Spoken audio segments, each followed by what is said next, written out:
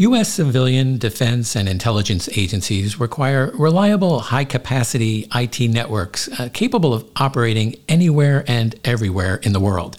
But as cloud computing comes to dominate how IT gets done at federal agencies, the need for global and ubiquitous security from the cloud to the edge has become ever more critical. Here to talk about securing the mission in today's multi-cloud world is Rick Wagner, president of Microsoft Federal. Rick, thank you so much for joining us. Well, thanks, Wyatt. It's great to be here.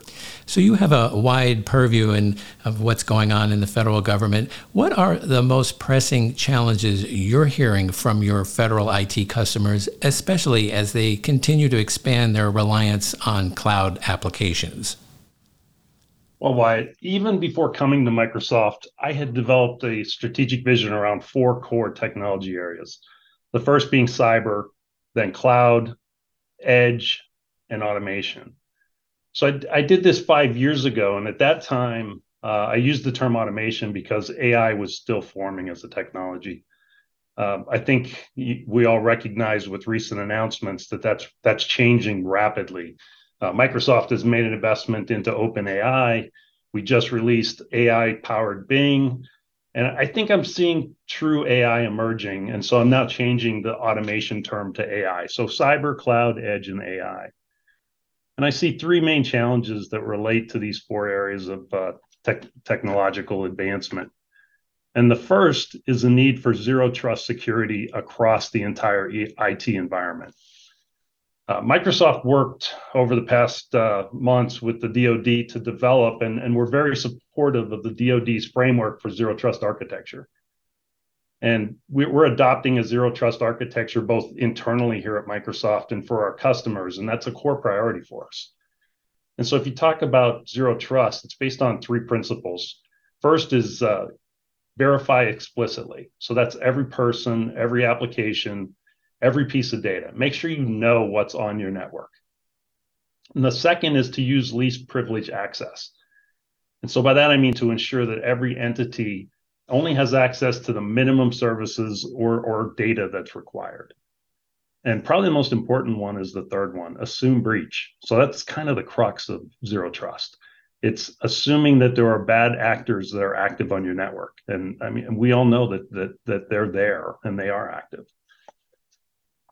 Secondly is the need for reliable connectivity between the edge and the cloud. And so this need to operate at the edge is becoming more and more crucial across the government. And that's the same whether we're talking about forward deployed DoD operations, intelligence operations in denied areas, or citizen services where the primary device is becoming a 5G connected cell phone. It's all about operating at the edge. And so at Microsoft, we engineer our cloud to operate anywhere. We have a full portfolio of rugged edge devices to bring cloud intelligence and ubiquitous compute anywhere it's needed. We've got Azure Stack Hub, Edge, modular data centers. And so with all of these tools, the national security agencies can continue to access their critical capabilities even when they're disconnected or maybe even intermittently available. And to that end, we recently partnered with Lockheed Martin. We put an agreement in place to work on the secure 5G connectivity with them. They call it 5G.mil. And that integrates 5G technologies into all military communication networks. It provides resilience, security, and we're using Azure Private 5G Core to work with them to bring about high performance in a small footprint, because that's what it's about at the edge. You've got to have low power, small footprints. You've got to be secure and scalable to bring that interconnectivity that's needed. And then lastly, I see a need for greater data governance for real-time interoperability. And if you think about it, data is at the core of all government modernization. You need data to improve existing apps, to build better products, and to deliver improved citizen services and mission outcomes. And I think the agencies, they have to focus on 3 outcomes in this transformation and governance. One is unification, the second is democratization, and the third is value creation. And when I talk about unification, I mean bringing all the data together in a single source. And that's important because you don't want siloed data in different systems because that leads to siloed outcomes. Democratization talks to the ability for the average end user to use the information. not just the specialists in data, but allowing those end users to become citizen developers because they're closest to the mission. They understand what's needed, and they can use low code, no code solutions like Microsoft Power Apps. And it brings about better speed of creation for data value. And that's the last piece, that data value. We have to ensure that the data becomes information or intelligence because that's what creates the insights that drive mission or citizen value. And so the bottom line is secure cloud available at the edge, providing value to the mission. Well, I think everyone has really been following along with the exciting development of AI and ChatGPT, and now in concert with Bing and Edge and what that means for Microsoft. But I appreciate you're also talking about the importance of things not as publicly seen, like your work in developing cloud computing capabilities to the edge and why that is so important. Which leads me to my next question. We've been watching agencies evolve towards a multi-cloud environment, and I'm curious, what are you seeing that's driving the more recent urgency to adapt and leverage multi-cloud environments? Well, first and foremost, it's the need for innovation. So I love the Microsoft cloud, and I might be a little bit biased when I say that it's the best cloud on the planet. It's got amazing capabilities. But no single cloud provides everything that the federal customers need to get full mission value. I think it's through multi and hybrid cloud that the federal customers can leverage the full innovation across the industry. And then secondly, it's the explosion of data.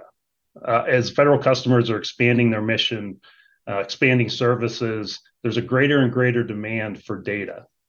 And I spoke earlier about the need for enhanced data governance. This explosion of data is creating the need for increased capacity, and that capacity is not available in a single cloud. And so that's driving us towards a multi-cloud use case. And then third is the need to harness artificial intelligence, machine learning to analyze and manage and make more intelligent use of the data. Although Microsoft has made a clear move to harness that power of AI and ML, no one provider will have all the data in one cloud. And so to make the most use out of AI and ML, we need to create more mission value through multi-cloud and in special cases, hybrid cloud. This will allow mission owners to derive greater mission value from the rapidly advancing AI ML capabilities. Well, as a cloud provider operating worldwide, I'd also be interested to hear from you about the lessons that Microsoft has learned about overcoming some of the challenges of securely moving data back and forth from the edge to the cloud, especially in offline and austere situations. Yes, I would first start with making data secure in the first place. Cybersecurity is a core for the Microsoft cloud. And we've been on the front lines of security for a long time, and that's why security is a core priority for us. Protecting the nation from rapidly evolving cyber threats is our critical and number one priority. And there are three foundational aspects to the security at Microsoft. One is secure by design foundations. So we start with security in mind when we build anything. We secure by design. We provide defense in depth in our approach because we want to continue to be the most trusted cloud provider for our customers. And we want to deliver the foundational security product features that the customers need that will address the evolving threat landscape. Second, and I've spoken to this already, is zero trust architecture. Adopting that is a core priority for us. And the third would be comprehensive end-to-end protection. And we deliver end-to-end comprehensive protection across our clouds, our platforms. We work with our third-party vendors on their apps as well. And we treat cybersecurity as an interdependent whole to protect our customers across their digital estate and to simplify the complexities that they face. You also need a global view of the threat landscape. Microsoft has two amazing teams who monitor and react to cyber threats. They're called Mystic and Dart. With these two teams, we continuously monitor the global threat landscape. And Microsoft brings together just a massive signal depth. We see 43 trillion signals synthesized daily, and we use sophisticated data analytics and AI algorithms to synthesize those signals. And we have a global team of 8,500 security experts who work on those processes. And we know that security must protect everything across our network, our clouds, our apps, our platforms. And so that priority is a key tenet for us. Well, and then I think I'd also like to hear your thoughts on the fact that, Microsoft, clearly is a huge global cloud operator, but as you mentioned, federal agencies also, rely on other operators as well. Talk to us a little about what steps Microsoft is taking to help federal agencies move data back and forth between multiple cloud service providers, and why is that important? Well, first, we've developed a set of multi-cloud management tools that are layered above our cloud, and it's called Azure Arc. And that helps us to manage multi-cloud environments. Azure Arc also manages hybrid, and in addition to the multi-cloud platforms. And that gives us a seamless view that extends beyond the capabilities of our Azure cloud to on-prem data centers, edge locations, anyone else's cloud. So customers who make the investment in Azure can know that they can centrally manage and govern infrastructure running in these diverse environments. I think secondly is the idea that we're committed to our customers. That means we're committed to support all of their platforms. That's why Microsoft long ago made a decision to support open source software, to embrace partners in its solutions. This way we can bring the full value of the entire technology ecosystem to bear on the mission. And then lastly, Rick, what recommendations would you offer federal agencies on how to more quickly establish a secure multi-cloud operating environment? So for me, number one is acquisition reform. We need to move more quickly than ever to combat the threats that we see and to meet the increasing demand for citizen services through multi-cloud. And we need to have innovative acquisition processes to provide that innovative technology to meet those missions.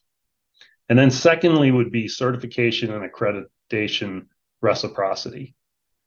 There's been great strides in automating and improving the speed of certification and accreditation, but still in some cases that process can take 12 to 18 months to get full approvals across all customers and all mission environments. And so we're committed to working with our government customers to accelerate this process because we want to bring the full capability of multi-cloud to the mission.